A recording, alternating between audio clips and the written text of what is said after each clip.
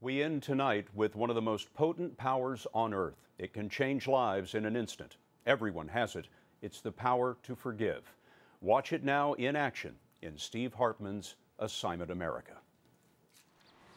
Thank you, Lord. In a small apartment building in North Minneapolis, a 59-year-old teacher's aide sings praise to God for no seemingly apparent reason. Indeed, if anyone was to have issues with the Lord, it would be Mary Johnson. For all you've done for me. He never had a chance. In February 1993, Mary's son, Loramian Bird, was shot to death during an argument at a party. He was 20 and Mary's only child. My son was gone. The killer was a 16-year-old kid named O'Shea Israel. I wanted justice. He was an animal. He deserved to be caged. And he was. Tried as an adult and sentenced to 25 and a half years, O'Shea served 17 before being recently released. He now lives back in the old neighborhood, close to Mary. This close. He lives next door. Next door. How a convicted murderer ended up living a door jam away from his victim's mother is a story not of horrible misfortune, as you might expect, but of remarkable mercy. A few years ago, Mary asked if she could meet O'Shea here at Minnesota's Stillwater State Prison. As a devout Christian, she felt compelled to see if there was some way, if somehow she could forgive her son's killer. What'd she say to you? I believe the first thing she said was, look, you don't know me, I don't know you, let's just start with right now. And I was befuddled myself. O'Shea says they met regularly after that. When he got out, she introduced him to her landlord, who, with Mary's blessing, invited O'Shea to move into the building. Today, they don't just live close, they are close. Clearly, Mary was able to forgive. Unforgiveness is like cancer. It will eat you from the inside out. It's not about that other person. Me forgiving him does not diminish what he's done. Yes, he murdered my son, but the forgiveness is for me. It's for me. For O'Shea, it hasn't been that easy. I haven't totally forgiven myself yet. I'm learning how to forgive myself. And I'm still growing towards, trying to forgive myself and what it is I've done. To that end, O'Shea is now busy proving himself to himself. He works at a recycling plant by day and goes to college by night. He says he's determined to pay back Mary's clemency by contributing to society. In fact, he's already working on it, singing the praises of God and forgiveness at prisons, churches, to large audiences everywhere. Forgiveness is a powerful thing. Yes, I'm grateful. Which explains why Mary can sing her praise of thanks to her audience of one. Steve Hartman, CBS News, Minneapolis. For all you've done for me. What a powerful story, huh? It's been said that we are a product of the choices that we make. The fact is, every single day we make choices. We make the choice of whether or not we will allow Christ to forgive us of our sins, for us to become believers in Christ and to have new life in Him. We have choices of forgiveness, whether we will forgive that person that has offended us or whether we won't. We have choices as to whether we'll live for God or live for ourselves, whether we're going to walk in a manner that's pleasing to God or do things the way that we want in life. Choices are all around us. Today's message is really about the choices that we make, and we're going to be looking at 5 faith principles that Hebrews 11 gives us today. And these 5 faith principles all deal with the kind of choices that we make. And it's so practical because as moms, as dads, as business owners or people in business or people in the workplace, we have choices and we want those choices to be honoring to God. And I believe that God will give us practical application that we can use for our life today. Now, our unlikely hero, this is our series, our unlikely hero today is Moses. Now, Moses, we are going to be transitioning. We have been talking about the patriarchs of the faith, Abraham, Isaac, Jacob, and their kids. And now we're going to look at the pioneers of the faith. We're going to be looking at those that advance the promise of God that he had given all the way to Abraham, continue it on with the people of Israel. So we're going to be looking in the Old Testament. We're going to be looking at Moses. Now, I want you to know that Moses is an unlikely hero for many different reasons. Think about his life. I'm going to give kind of a snapshot of it. First of all, he was a Hebrew baby boy that was born in the midst of Egypt, where the edict had been given to kill all the boys that were born at that time. So he was born into opposition. We know that he did get raised by an Egyptian family, and as a result was taught the Egyptian ways. That would have been a belief of many gods. This is exactly what Moses would have been taught.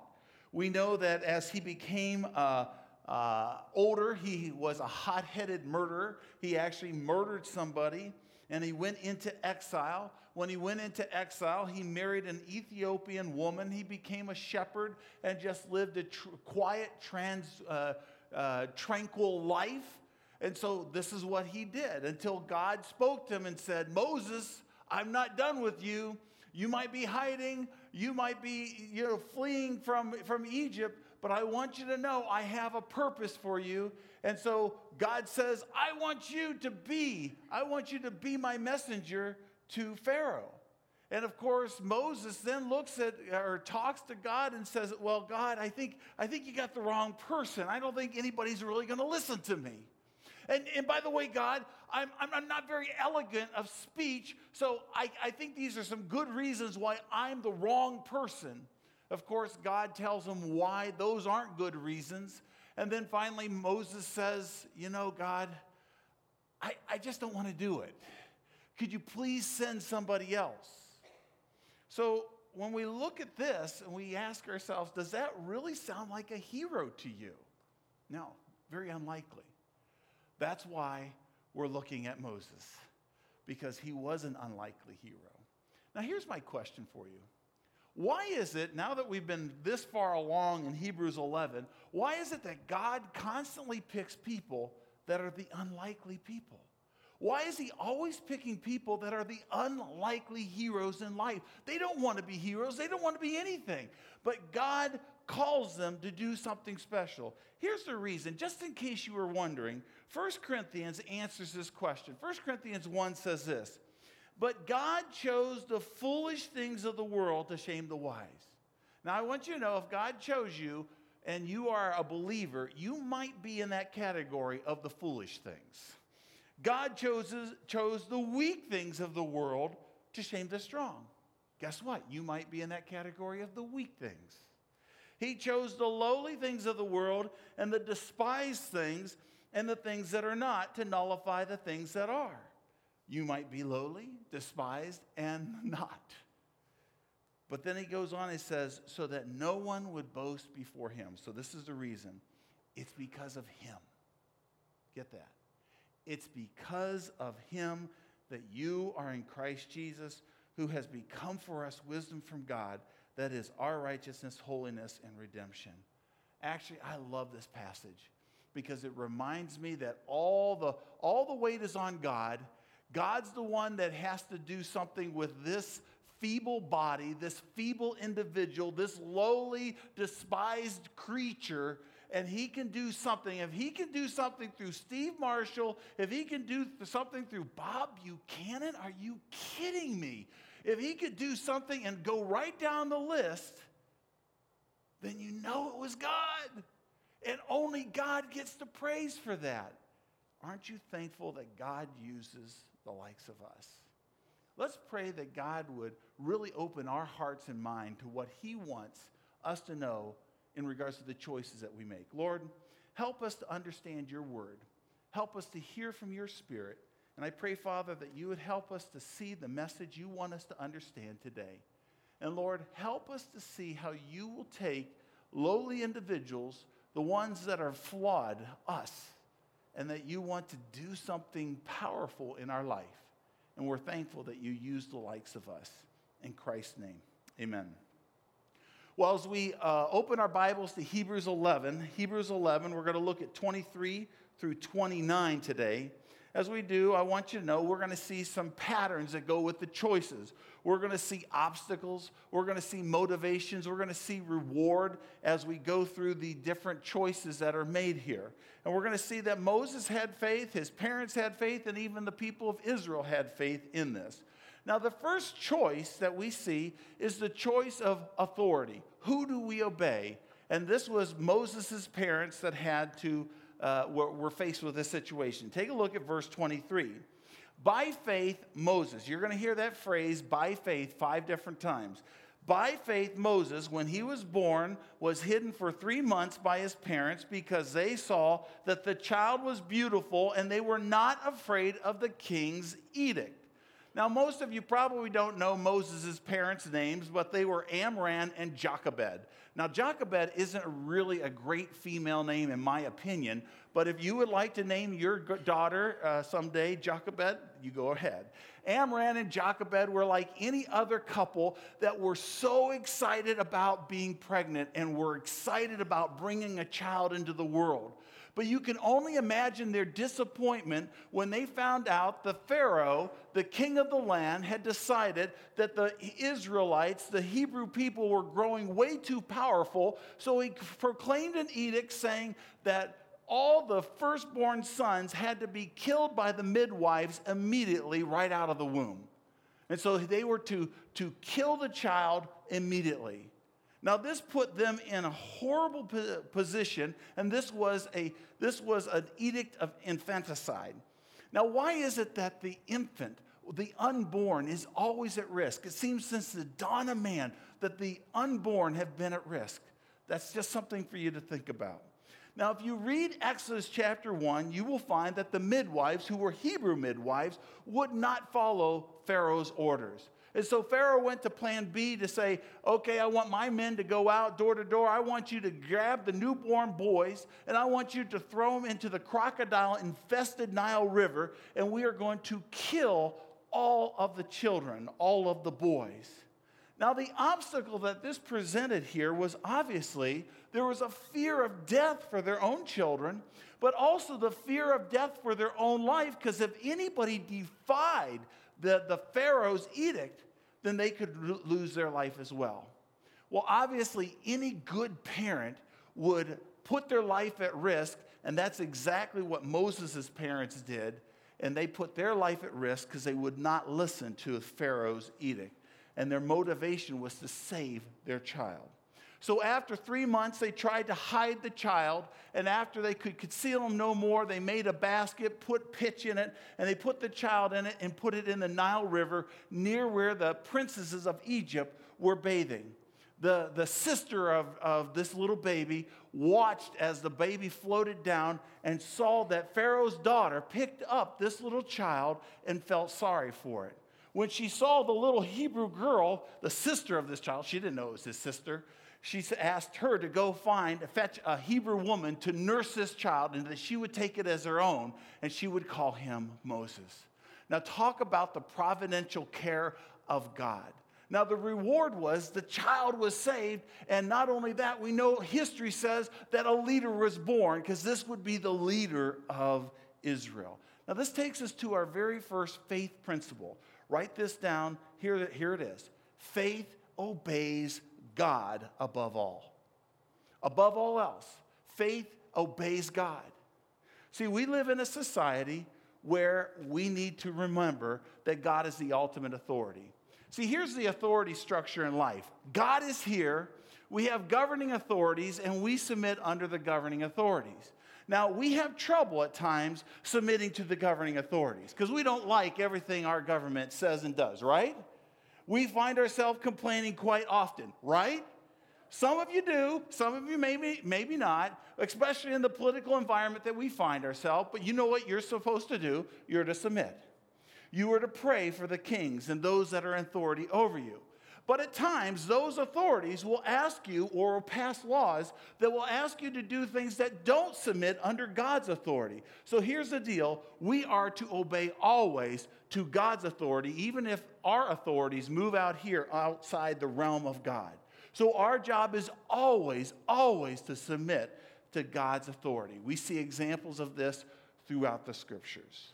So that's our first faith principle. Faith obeys God above all else. Here's the second choice that we see in the passage. Take a look in verse 24 and 26. We see the choice of allegiance. See, Moses grows up as a prince of Egypt, and he comes to a place where he has to make a choice. And here he chooses to align himself with the Hebrew people. He knew he was a Hebrew person, or he could have aligned himself with the Egyptians, but he chose to align himself with his people. This is what it says in verse 24. By faith, Moses, there's that phrase again, by faith, when he was growing up, refused to be called the son of Pharaoh's daughter, choosing rather to be mistreated with the people of God than to enjoy the fleeting pleasures of sin. He considered the reproach of Christ greater wealth than the treasures of Egypt, for he was looking for the reward. Now, what we see here is immediately the obstacle that was facing Moses, and that was the obstacle of temptation. Here's what happened. Moses grew up in this environment. Now, we don't know a ton about how he grew up, but we can put together some puzzle pieces.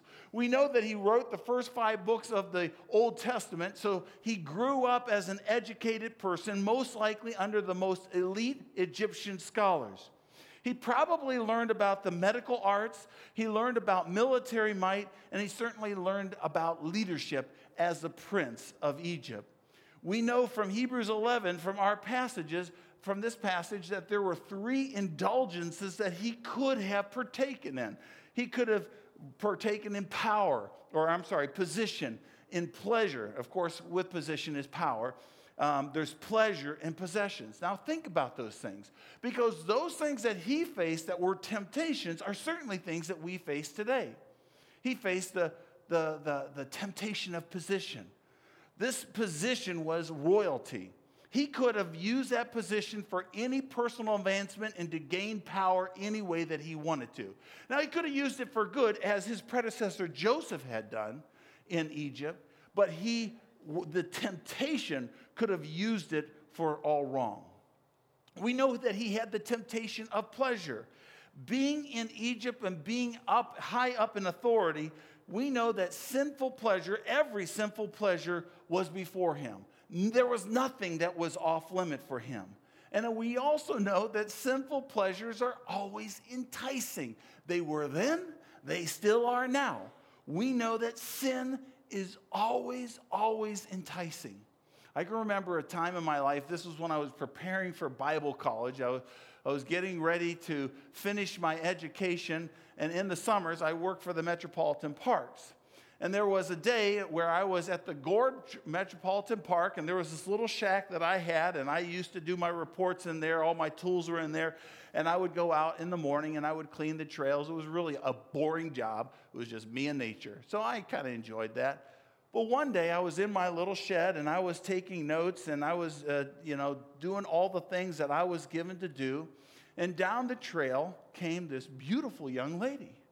And she came up to the shed. I thought she was going to pass on by, and she came up to the shed. And normally, I want you to know, I'm kind of oblivious to flirting. But on this particular day, I wasn't oblivious to it because I was actually tempted in this situation. So she started being really nice and saying, "How are you doing? How's it going?" And I'm, carrying on conversation. And when she started to ask what was inside the shed, I became really, really concerned. And my heart is pounding, and I'm like, okay, Lord, there's temptation here. What am I going to do with this? And there was just that little quick prayer that I threw up to God, because I was going to be in possibly a compromising position. And so God gave me a spiritual thought. And that spiritual thought, I think, was my way out. He said, what is her spiritual need? That was the spiritual thought that came across my mind. And as she continued to ask me about what was in the shed, I said, "Hey, can I ask you a question?" And she's like, "Yeah, that'd be fine." I said, "Have you ever considered what your standing is with God?" Whew. Now, I got to tell you, all of a sudden the temptation went out the window, and God provided the way of escape. And I actually had a great conversation, but I want you to know that temptation was very real to me.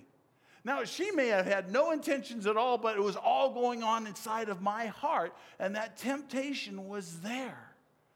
These temptations have always been, and I know that they were there for Moses, and it was very, very real to him as a leader in Egypt at that time. We know that he could have had any possessions that he wanted. Material possessions are extremely enticing, where we want something and we want something more and then we want something more. Now, Moses could have had anything. He could have had the latest Calvin Klein sandals. He could have had Egyptian sheets with a 5,000 thread count. I'm telling you, he could have had the best. Talk about a trip down the Nile River. He could have gone anywhere he wanted because he could afford it. This is what he had before him. See, what's interesting in all of these temptations is that they're the same things that we have today. And you really don't have to have wealth in order for you to be enticed by popularity or drawn in by the sensual pleasures of sin or drawn in by the material addictions of this world. See, Moses' obstacle was the same obstacle that you and I face today. But our passage says this. It says that Moses refused to be called son of Pharaoh. He chose to be mistreated with his people rather than enjoying the pleasure of sin. And he looked for the eternal treasure that are found in Christ rather than in the treasures of this world. So how did he do it? How did he do it? I want to know the secret. I want to be able to overcome temptation. Do you want to overcome temptation? Well, the answer is simple. Faith. It says, by faith, he did this. By faith, Moses did this. This was his internal motivation. See, we are told that Moses had a deep faith with the one true God, which is amazing because he was raised in a polytheistic society.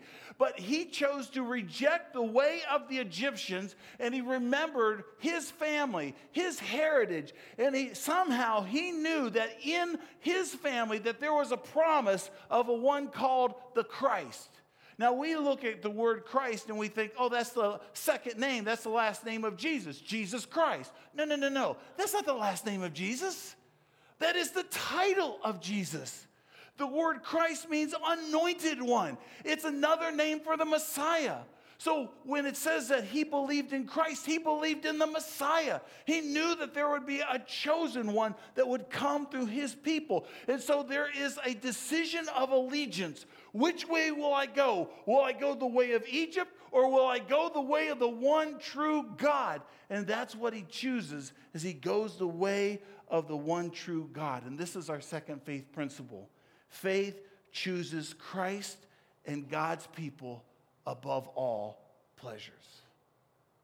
Now think about that. We're faced with the same temptations in life.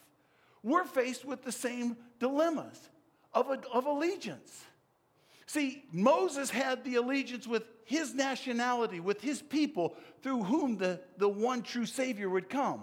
The true Savior has come, and he came to establish what he calls the church. And so we have the choice of where do we align ourselves?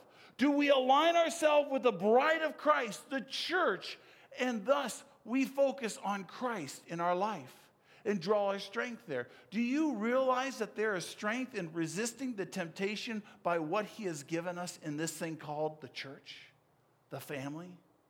Some of us try to do life all by ourselves. And what God wants is not for us to live life all by ourselves.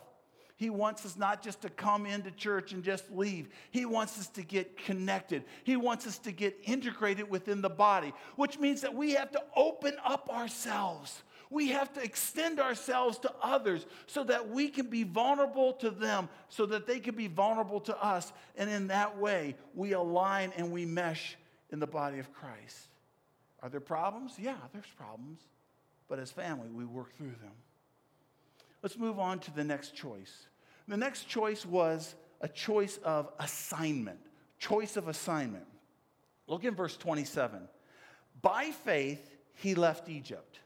By faith, Moses left Egypt, not being afraid of the anger of the king, for he endured as seeing him who is invisible. Now, the first 40 years of Moses' life was being a prince of Egypt. Now, the second 40 years, we know that he leaves quickly. We know that he had murdered a man who was actually an Egyptian who was abusing one of his own people. He knew that he would be found out, so he left. But our passage says that he just doesn't leave out of fear of the king's edict. It says that he left by faith. By faith, he left Egypt. So there was a reason, a deeper reason that Moses left Egypt. I believe that he left Egypt because of what Egypt represented. Could it be that he knew that Egypt was a dangerous place for him at this point in his life? He was motivated. Could it be that he was motivated to get as far away from Egypt so that he could possibly draw near to God, so that he could hear God? We know that he spent 40 years in the wilderness.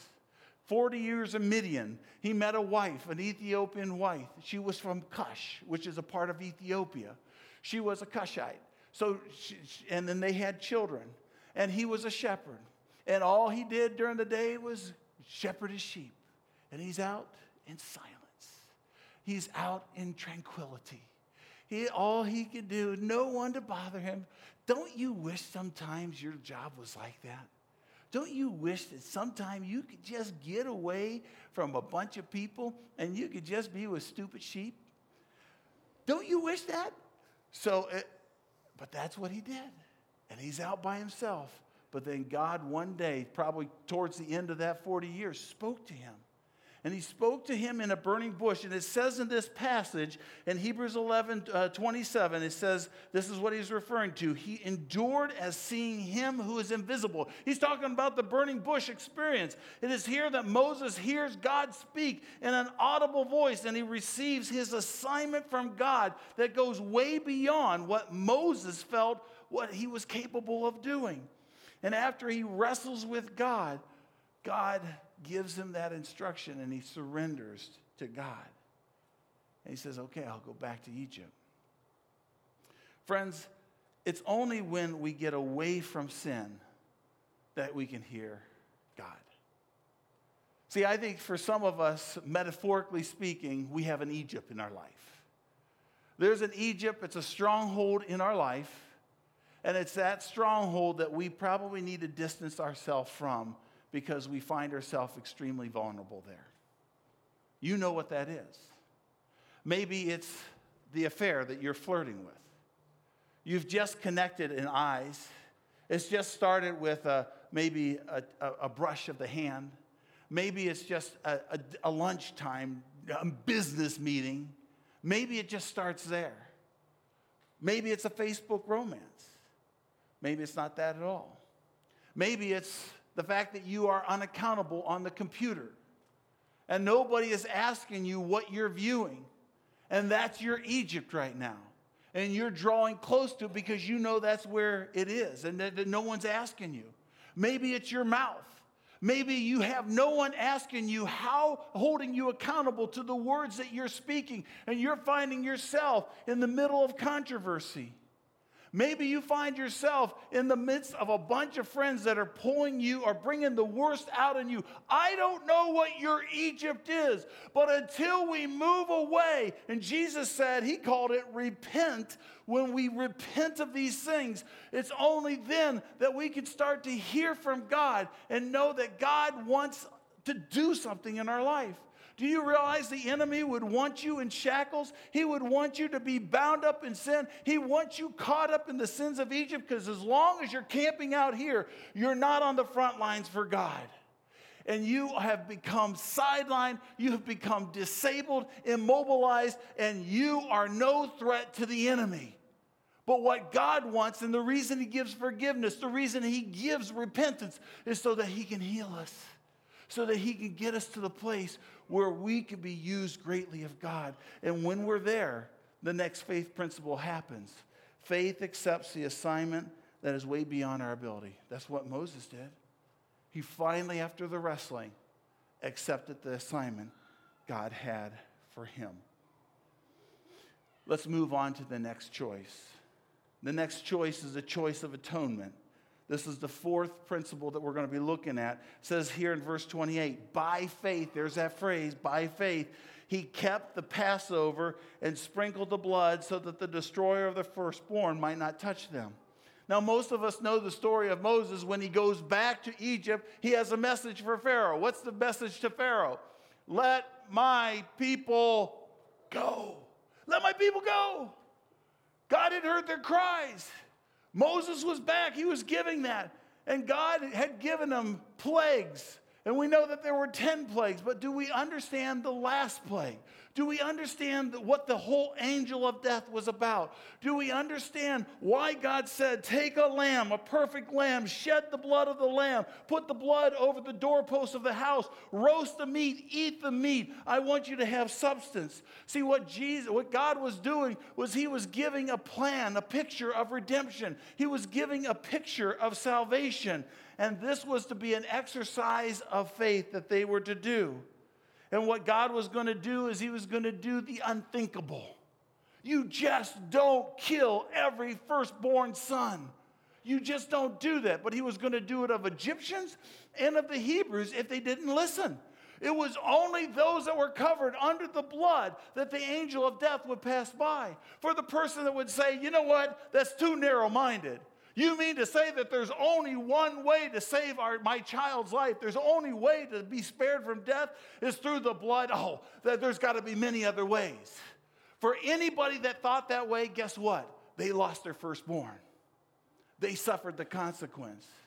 Because what God was doing was he's painting a picture of salvation. And that picture is that there's only one way. See, that's not exactly a popular message today. Here's our faith principle.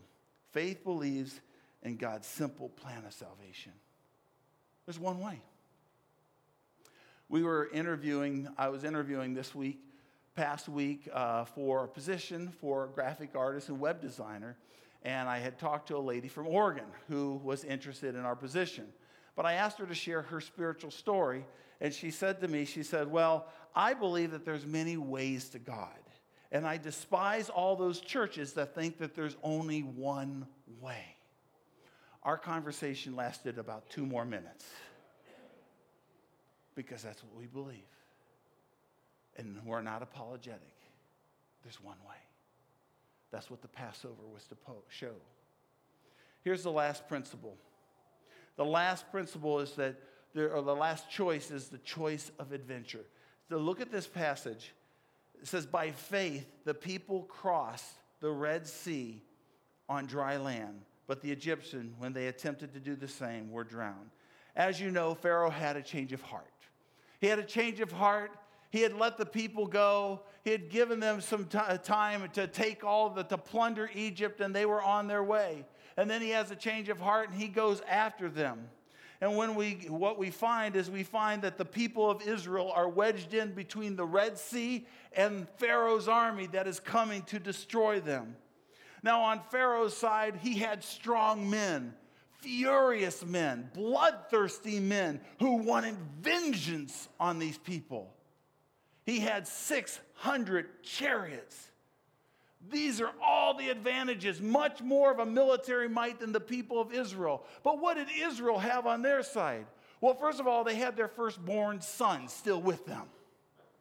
They had all the plunder of Egypt in their saddlebag. They had a pillar of fire by day and a pillar of clouds by night, or cloud by night and fire by other way around. You got it. You know what I'm talking about. Separating them and the Egyptian army. They had Moses as their leader, and they had a God who said this. He said, I will gain glory for myself through Pharaoh and all his army, and the Egyptians will know that I am the Lord. Yes, the obstacle that was there before the people of Israel was simple. They were afraid. They saw the armies, but God said to them, do not be afraid. Stand firm, and you will see the deliverance the Lord will bring to you today. The Lord will fight for you. You need only to be still. Wow. What a message we need to hear today. God will fight for you. All you need to do is be still. Be still.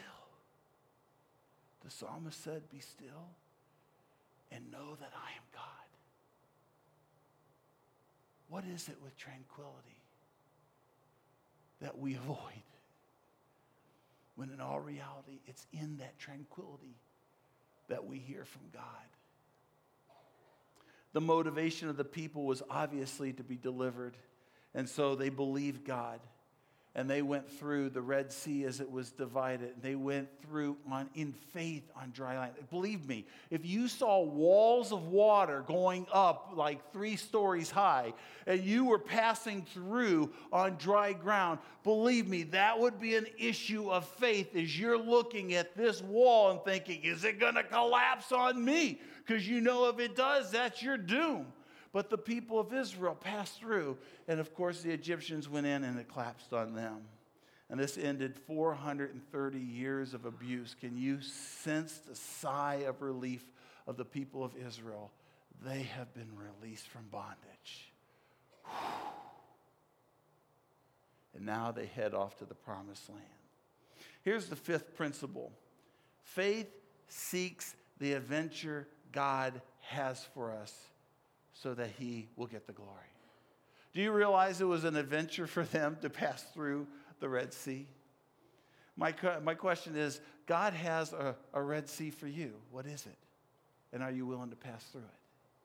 God has a Red Sea for you to pass through, an adventure that he wants of each and every one of us to pass through. Are you participating in that? Are you hearing what God has to say? See, God wants us to take steps. Back in September, I gave a challenge to Mission View Church. I want to read that challenge to you because I want you to think about it 6 months later. Here's the challenge. It says this. This is what I said. I said, as we move forward in our 3rd year of ministry as a church, how will you take a small step of faith to advance God's kingdom? How will you take a small step of faith to advance God's kingdom? The elders promise to lead you the best that we can down the path of faith. In faith, we will lead the way in reaching out to our community. In faith, we will personally reach out into our own circle of responsibility, our core. In faith, we will see to it that we advance into new frontiers for the sake of the gospel. The elders are working on new initiatives to use business as a platform to help plant churches in unreached parts of the world. We're starting to do that in Tajikistan, by the way. We have a team going in September and a team going in November. And we will strive to help you grow deeper. This year, we will launch a more intensive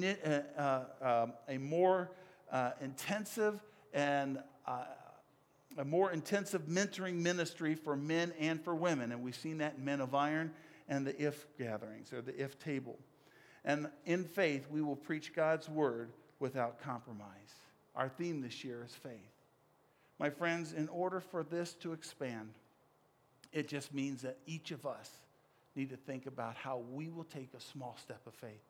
I'm not talking about being a Billy Graham. I'm not talking about reaching your whole neighborhood for Christ. I'm not talking about, impacting your whole business place. Maybe that'll happen. Well, let's start with one step of faith.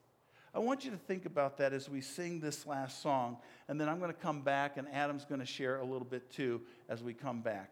So just listen to the song and participate.